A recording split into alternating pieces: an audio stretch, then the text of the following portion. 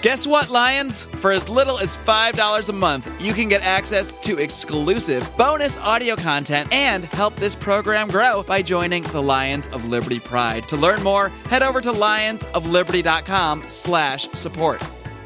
We, the people, through our organizations, through businesses, we can provide better services. We can do what the government says it does, and we can do it better. Welcome to the Lions of Liberty podcast. Here's your host, your guide, your shining beacon of liberty, Mark Claire.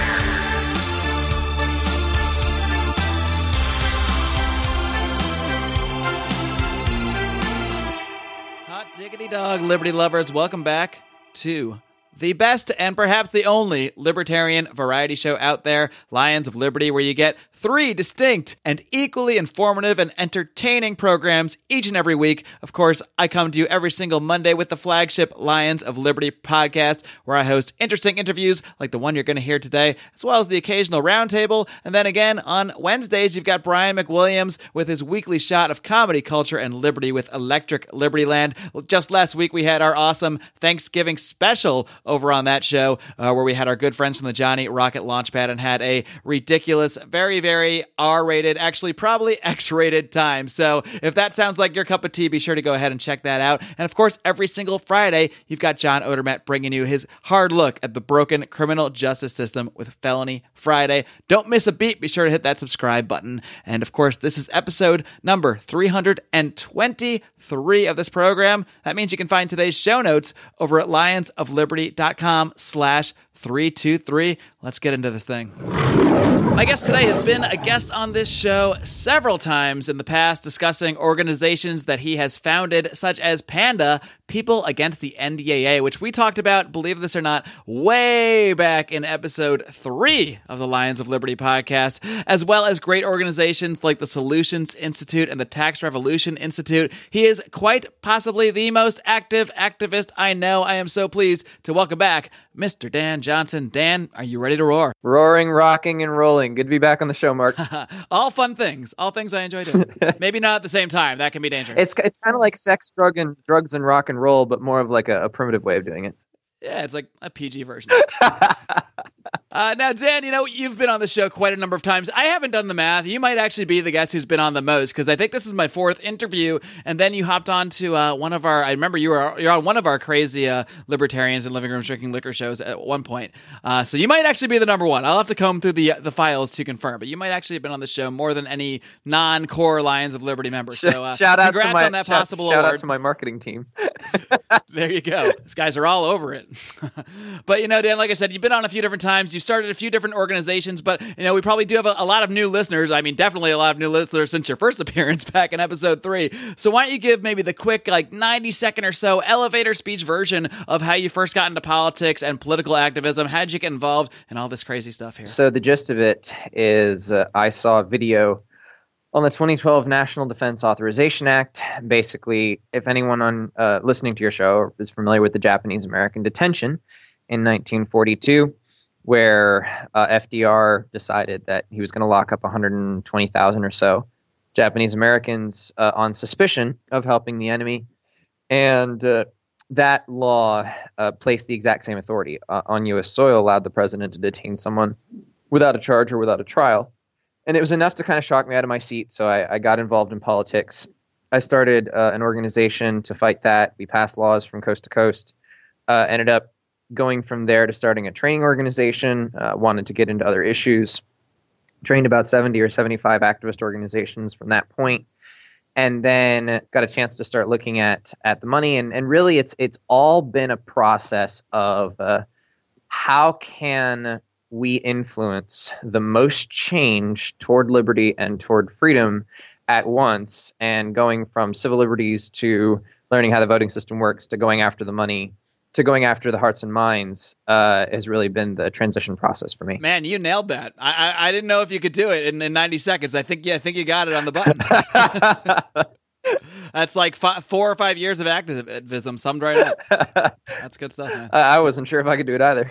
Well, Dan, you've started so many different organizations, and it seems to me like, like you said, when you first saw that video, about the National Defense Authorization Act, you had no political experience. You had no experience in the political arena. You had no experience as an activist. You have learned everything that you've learned on your own, essentially, on the way. By forming the organizations is how you learn to be an activist. You didn't, go take activism 101 and then try to figure out how to do it. So what advice would you give to other people out there who might have been like you were back then, that get inspired? Maybe they hear an interview on a podcast, perhaps. They get inspired, but they just don't know what to do because they think, well, I have no experience in this realm. How did you take your lack of experience and turn that into your current experience, which is having founded several amazing organizations? Well, my first suggestion is don't do what I did.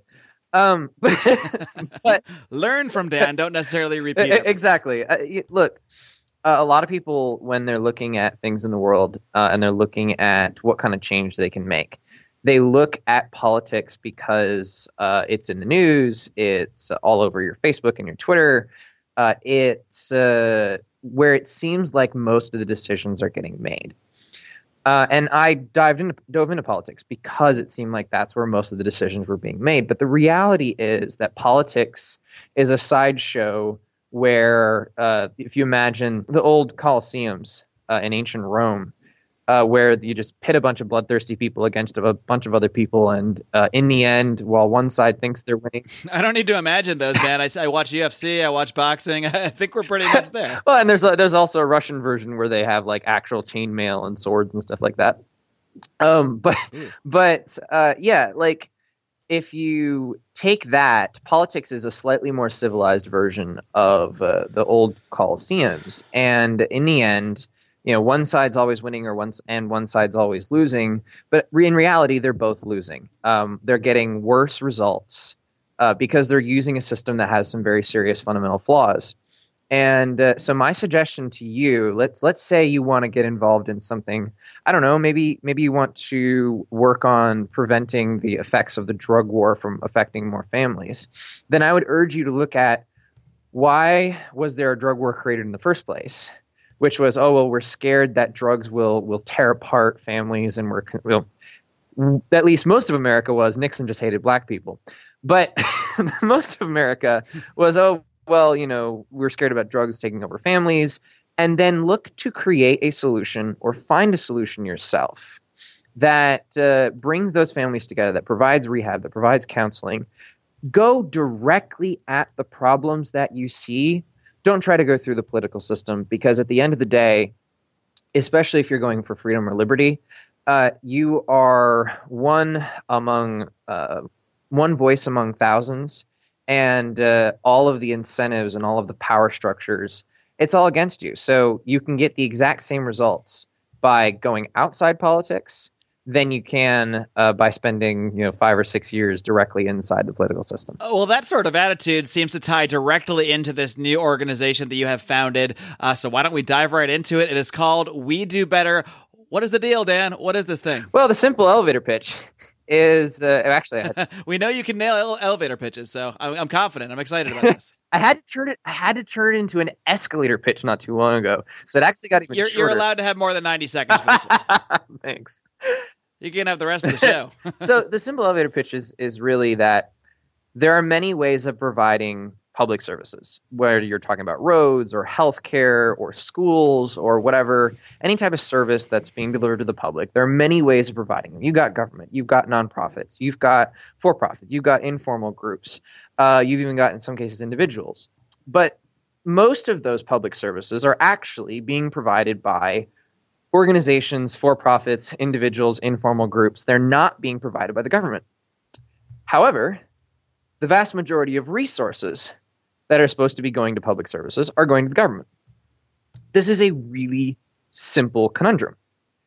More resources are going to the people who aren't delivering the most results. What We Do Better is about is not only building a database of organizations and groups that are out there that deliver public services. So anybody in their area, they put in their zip code, they can put in what they need and get a list of organizations that can provide that. But also about allowing people to be able to redirect their dollars to their tax dollars to those organizations.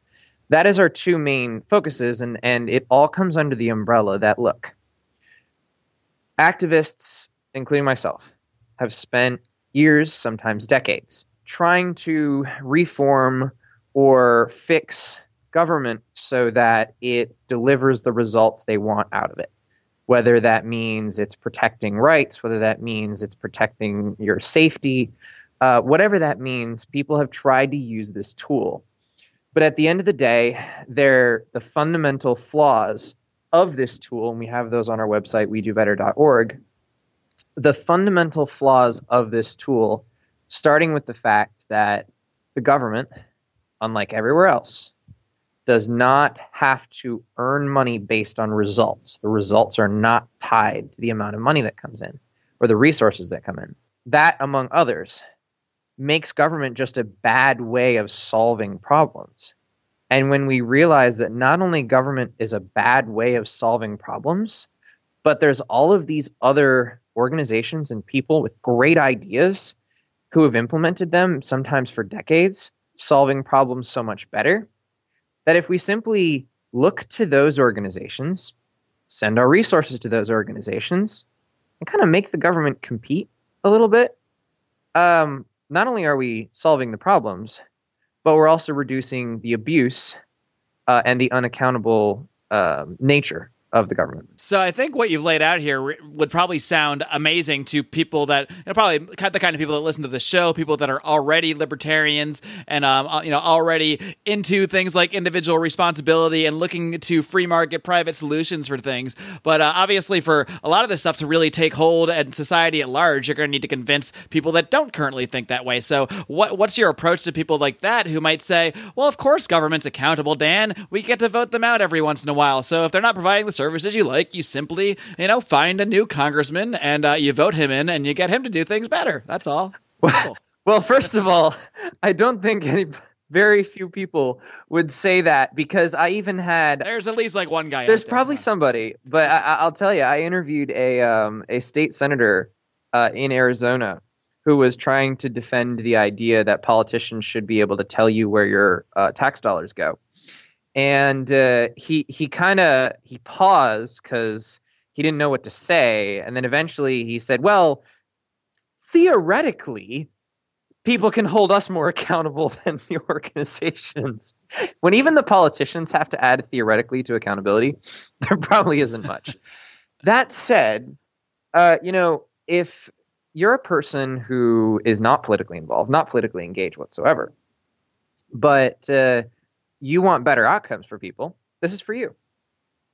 If you're someone who, let's say your sister was in an abusive relationship, and you might know, for example, that Department of Justice grants for domestic violence shelters don't allow that domestic violence shelter to spend any money on pets.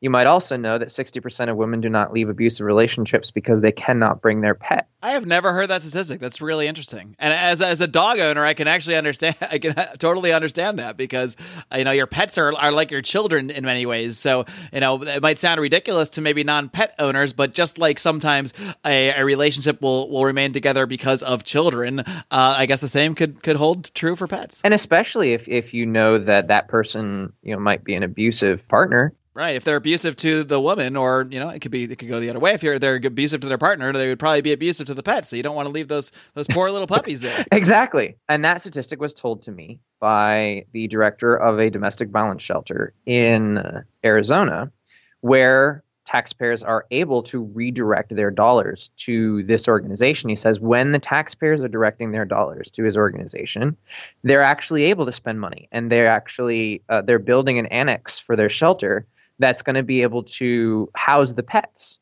that the women need to bring with them from their relationships. So when you say redirect their money, are you saying in Arizona right now they're already sort of implementing what you're talking about? I mean, you can actually, how does that work? How can people redirect their tax dollars? Not just sort of. For the past 20 years, taxpayers in Arizona have been able to redirect up to 200 of their tax dollars they owe to the state government to any organization in the state that serves the poor. That was doubled last year to $400 per person. And just before it was doubled, we know that 130,000 Arizonans sent $36 million to these organizations because they believe that these organizations are providing a better public service than the government. And that's just the amount that they've sent through that redirecting program? Yep, just in 1 year. That's outside of any additional charity that people might just be giving, which I'm sure is quite a bit as well. Exactly. I mean, if you take that, Americans give about $385 billion in charity every single year. Greedy Americans. We are actually one of the most charitable countries on earth. And if you, just with the results that they have there, and we know from our own surveys, only about 15% of Arizonans actually know that this credit exists and they know how to redirect their dollars. But if you took that same law and you implemented it in every state in the nation, and you had such a low participation rate that they do there, because so few people know about it, you would send $1.7 billion away from abusive or ineffective programs inside state governments and to organizations in your community that can deliver and do deliver better public services. So you don't need to leave the puppies with the abusive government boyfriend in this case. And you also, if anyone who's listening to this podcast has been an activist for a while, there's a practical element to this. So I'm sure, this being a libertarian podcast, you probably have a lot of listeners who love the phrase taxation is theft. You might like to know that when the Foundation for Economic Education went out and surveyed dozens of political phrases, the phrase rated lowest by every single political group, including libertarians, was taxation is theft. What do you mean rated low? As in disagreed with the most. The normies don't really buy into that one. Won very little hearts over, if you will. However, if you take the exact same principle and you simply say, we the people, through organizations, through businesses, through informal groups like the Cajun Navy, we'll get to those in a second, we can provide better services. We can do what the government says it does, and we can do it better. So that is the we, and we do better. It's you, it's me, it's everybody. We the people. Exactly. And if we simply go, well, we do a better job, and let's direct our money to those instead, you get a very similar result, and you bring all of the left and the right on board with you, without having to convince them of some like a philosophical notion that taxation is theft. You want to just go out and get the money directed to places that are more effective, to places that are going to do the things that they want, provide the services that they're already demanding from government, and hopefully your idea is to show them that they can actually do this through private giving, through private charity. I guess, Wall, I know you mentioned don't do it through politics, but obviously some part of this is going to have to meet politics head on at some point, because you're going to have to try to get laws passed in other states and expand the programs that currently exist in, say, Arizona, and hopefully maybe on the national level as well. Well, think of politics this way. I didn't say don't do it through politics. I said don't look to politics as the answer. Think of it this way. Right. Let's imagine politics as the boxing ring or that Coliseum. All we're saying is let's not punch our ticket. We're not just not going to participate. We're not going to give them the money to continue the fight. And there's a difference between those two. And so, yeah, there's a little bit of law and pressure involved. And we already have about 10 or so teams around the country who are working to pass these credits in their area and engage with the organizations in their area. But not only are we not going to look to the government for solutions, not because we don't like the government, not because the government's terrible or evil or the government employee, put spit in your sandwich, but because there are fundamental flaws with the government's way of delivering services, because they don't have to earn the money they provide, that put anyone who receives a government service and anyone who pays for a government service at a disadvantage to what they otherwise could have done. So it's an empirical argument. We're saying, look, in general, government just doesn't do as good of a job. And therefore, let's look to these organizations. Let's bring them in. And whatever politics we have to work with in order to get there, whatever pressure we have to apply in order to get these credits passed, we'll apply that pressure. But we're not saying we're using politics to fix politics. No, we are punching our ticket so that we don't have to deal with it anymore. I know many of you are facing major decisions with your healthcare right now, and I want to make sure that you know about an amazing alternative to your standard corporatized health insurance known as Health Excellence Plus.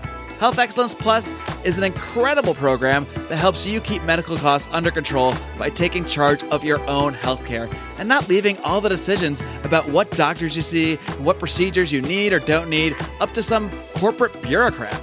Along with providing 24/7 access to medical professionals, tax-deferred health savings accounts, and preventative care, Health Excellence Plus empowers you to finally take control of your healthcare. To learn more, head on over to lionsofliberty.com/health or call the special hotline for Lions of Liberty listeners at 855-290-4447. Be sure to mention Lions of Liberty. All right, so how does We Do Better actually work? Are you guys basically lining up organizations that provide a lot of the services that people normally look for through government? Are you guys kind of connecting people with those organizations, trying to promote those organizations while also taking the approach of trying to, get this idea, this general idea out there on a state-by-state basis with local organizations, which obviously, as we discussed, is going to have to include a little bit of lobbying to hopefully expand credits and expand the ways that people can actually redirect as opposed to just giving their own additional dollars, give the dollars they already would have given government to those organizations. So is that the basic strategy right now? Our strategy for implementing this is actually really simple. Number one is we do want communities, first of all, to pick the organizations. We are not going to go out and say, these are the organizations you have to support. We like this organization, or we get $1,000 a month from this organization to promote them or whatever. No, that is not We Do Better. We Do Better is we the people in that community should be able to decide. So while we'll recommend really great organizations like, for example, the Cajun Navy. If anyone is familiar with the Cajun Navy, I'm sure many of your listeners are. Oh, they certainly are, because I'm not sure if you know, but we actually funded an entire project with the Cajun Navy through the DonorSee app with our listeners. So we gathered together with some other libertarian podcasts and did several big pushes to fund the Cajun Navy's rescue operations down in Houston. So many of my listeners are not only familiar, but have directly given to the cause. Do you know how many people the Cajun Navy rescued during Hurricane Harvey? I'm willing to bet you do. Good guess. The Cajun Navy activated a day before the National Guard. They were there before the Coast Guard. They rescued over 6,000 people. And that is more than the Coast Guard. I do not recall seeing this on CNN. I don't watch CNN, so that could be a reason, but I'm guessing that they didn't have it as a headline. They had the headline of how much the Coast Guard rescued, which was somewhere around 4,000 or 5,000. But they did not have that headline, correct? And like you said, the point here is not to say knock the Coast Guard, because there are probably many brave individuals that work for the Coast Guard that also save people, and that's wonderful. But the point is, it didn't have to be the Coast Guard. That's proven by the Cajun Navy, who did it not only earlier, they started to arrive earlier, they saved more people. I'm willing to bet, without looking at any financials here, that they probably did it a lot cheaper as well. I would say 1/100th of the resources of the Coast Guard is being kind to the Cajun Navy. Sure, I mean, these guys are volunteers. They're not even taking a dime for themselves. Exactly. They're just collecting money for gas and for supplies and that sort of thing. Exactly. And that's just one example of many, and people can go to WeDoBetter.org and see a couple other organizations that we throw out on that respect. But going back to the strategy, you remember from my time at Panda that it is a grassroots movement and a grassroots organization. And so the strategy has got to be very cut and dry. Here's exactly how we're going to do this. So the strategy is really simple. If you're listening to this and you're like, you know what? I'd like people to, I'd like us to be talking about solutions. I'd like people to be looking to organizations that do a better job and having the metric as who does a better job rather than some ideological fight between the left and right. Then here's what you can do. Our strategy is to have these charitable credits passed in cities, counties, and states all around the country. And if someone wants to get involved, what we do is, number one, we give them a simple script, and we have them contact 5 organizations, either that we know of or that they like, in their community that provide great public services. And they start establishing a little bit of rapport with those organizations. They get an idea of what those services are. And then that is fed into a database, which will actually be on the social safety net website I talked about a little bit earlier. Once they do that, we figure out who they know in the area, whether it be friends and family, people who run nonprofits, political organizations, what have you. And we connect them with those people, help provide legal, marketing, coalition support. And we help them we write the legislation, and we help them introduce the charitable credit at their local level. Then once they pass the credit, we help them promote it so the community knows about it. And not only then is there a direct way for people to support the organizations in their community that deliver the best services, but there's also a direct accountability mechanism on that local government. You talked about voting earlier, right?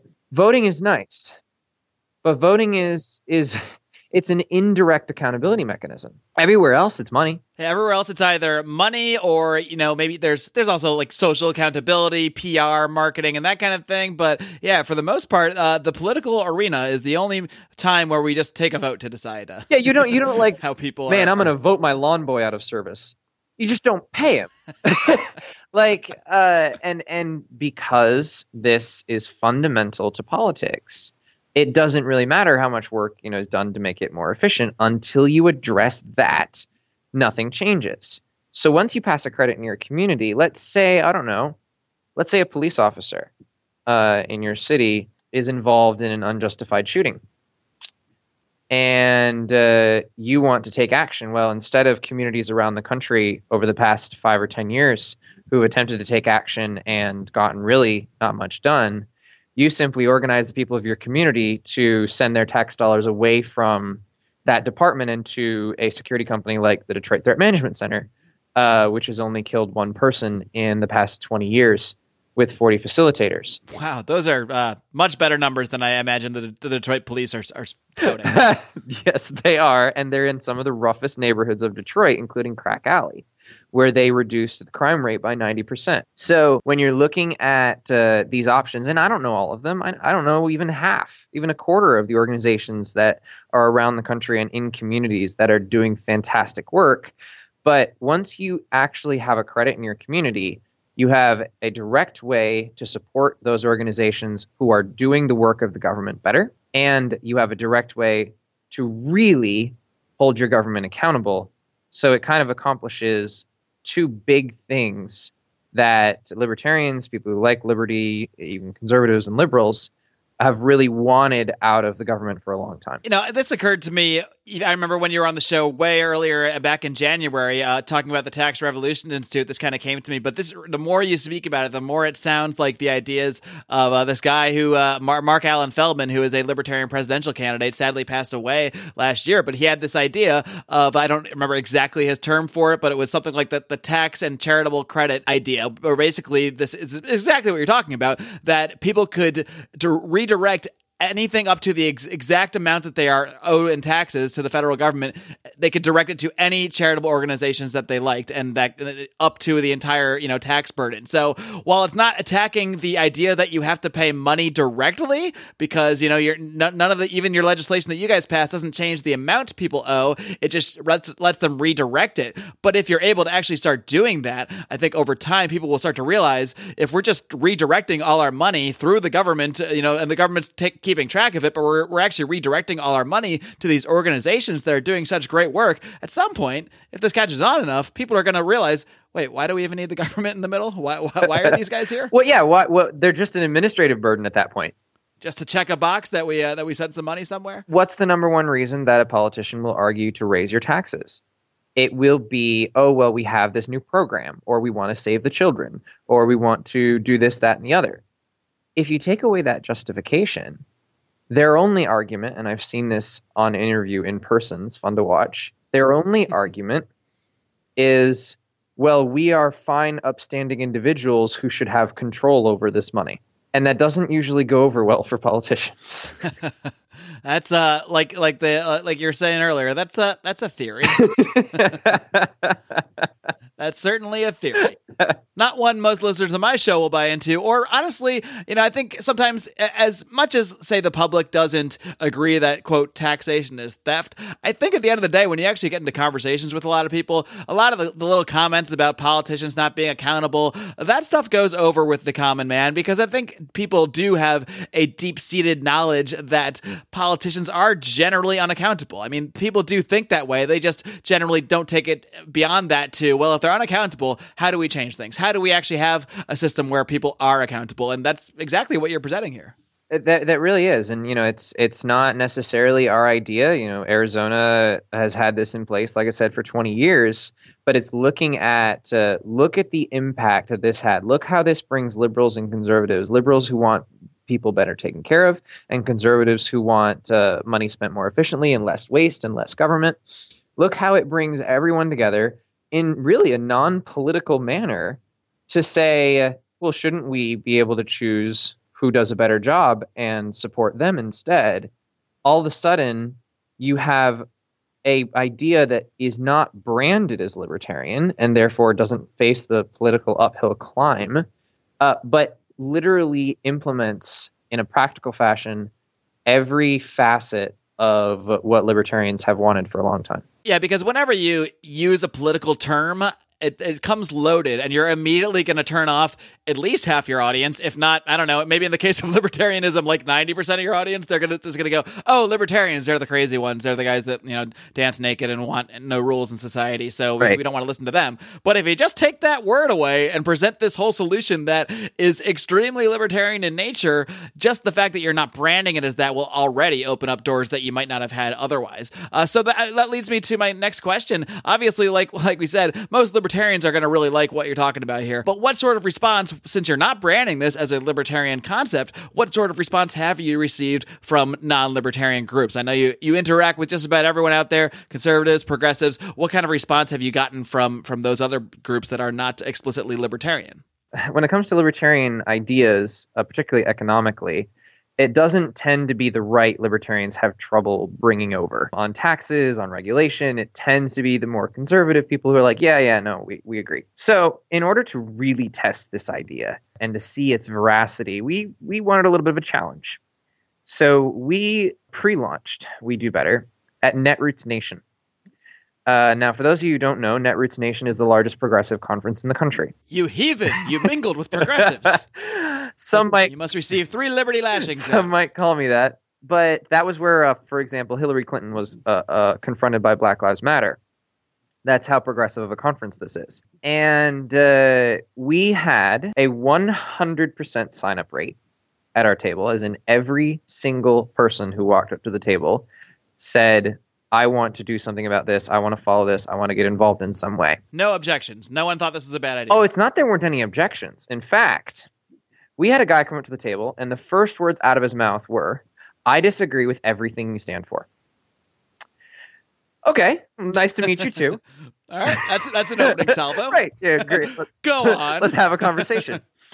Tell me more, kind sir. And of course he was all like, oh yeah, well these private programs and schools and they're just for rich people and it's just terrible, and you're just on privatization of everything, and we just were like, well, would you agree that we should have a moral commitment to the outcome rather than an ideological commitment to the method? And he kind of agreed, and he's like, yeah. Would you agree that we should be about the best outcomes for public services, that whatever public services need to be provided, that whoever gets them is getting the best outcome for them? And that's a good little trick you use by still calling it public services, because that's a phrase that he will be, nice and calm hearing, oh, public services, those are the things I like. So you're not saying end these things you like, you're saying how can we get these things that you already like to be better?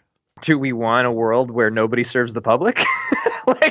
The fact that the government's co-opted the term public services to mean only things that they provide doesn't take away from the fact it is the word public and the word services, providing services to the public. If you're a grocery store that provides low-cost food for a community so they don't starve, you're providing public services. And I want libertarians to really grasp onto that this is about taking back to a certain extent that word, that phrase, which has been only the government can serve the public. I can't drive a half a mile in LA without seeing an urgent care that is open to the public. These are private organizations that are open to anybody who walks in. So it's really just a matter of targeting the right organizations and figuring out how to get those organizations to serve more of the public. Exactly. And it's not just focusing on public services, but it's also, this has to be about data. We say there are fundamental flaws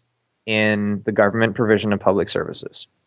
And because of those fundamental flaws, the government has the burden of proof to present data that shows that only they can provide a particular public service, or they do a better job providing a particular public service.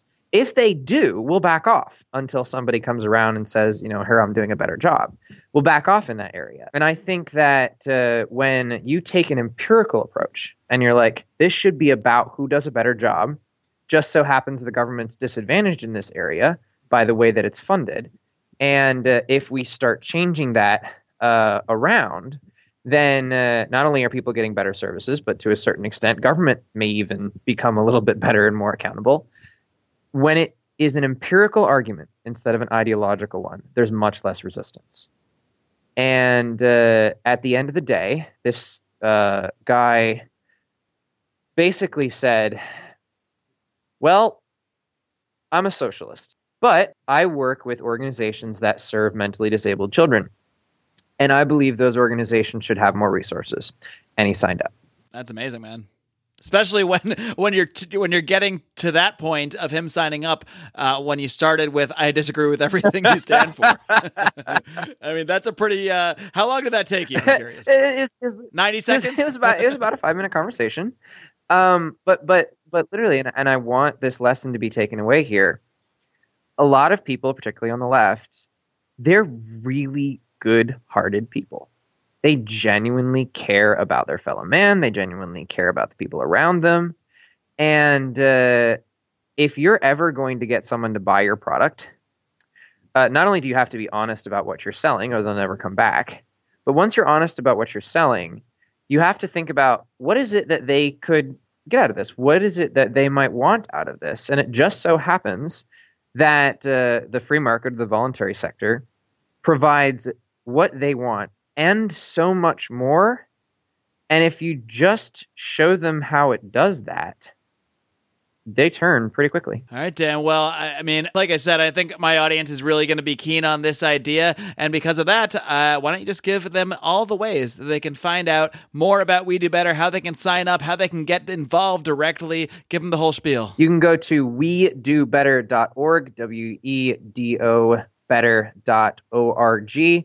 There you can donate, support our efforts, and support building this social safety net website so people can find the public services in their area, as well as if you're saying, you know what, I'd like to bring the people together in my community, and I think that I could see this happening in my city.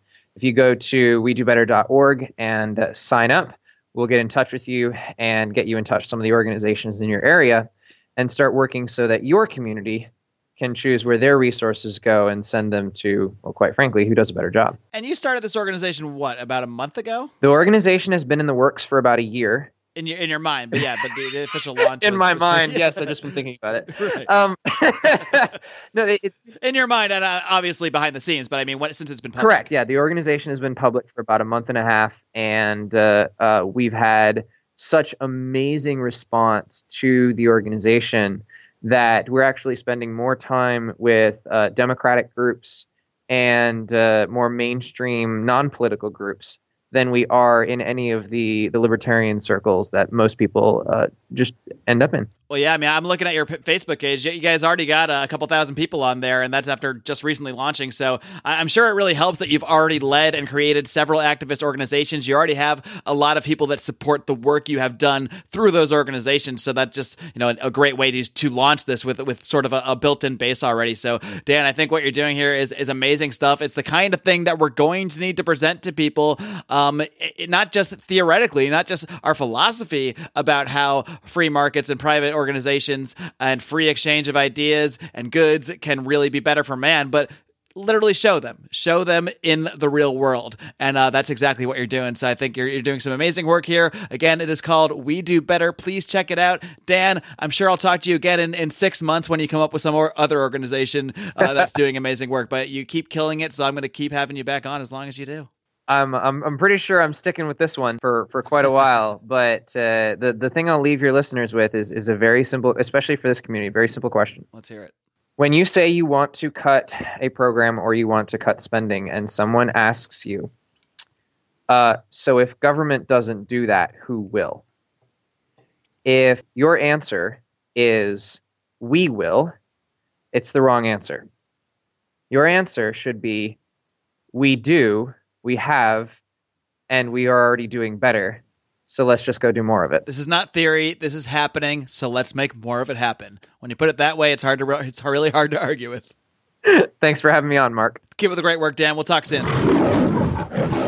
All right, Liberty Kitty Cats, I hope you enjoyed my conversation there with the great Dan Johnston. I am not lying when I say this is one of the most active activists I have ever encountered in my short time here in the Liberty podcasting world. But he really does some great works, innovative ideas, and I think he's a great guy to get behind because you know what he's going to do if you support his projects. He's going to work his butt off. He is working his butt off to support them. This guy talks the talk and walks the walk. Speaking of which, we have a group called Walk the Walk run by our Lions of Liberty Pride member, Clint Rankin. You can find them on Facebook. You can also go to walkthewalktofreedom.com. We are working with him to promote different projects that we can support to help people out there through the DonorSee app, and we're currently doing a big push for our friend Daniel Lee. He is one of our first members of the Lions of Liberty Pride. He is one of our $25 members, so he really puts his money into this program and his hard-earned money to help grow the show, and in return, we want to help him and help some of his family members who were greatly affected by Hurricane Harvey. We do have a project on DonorSee to help them out,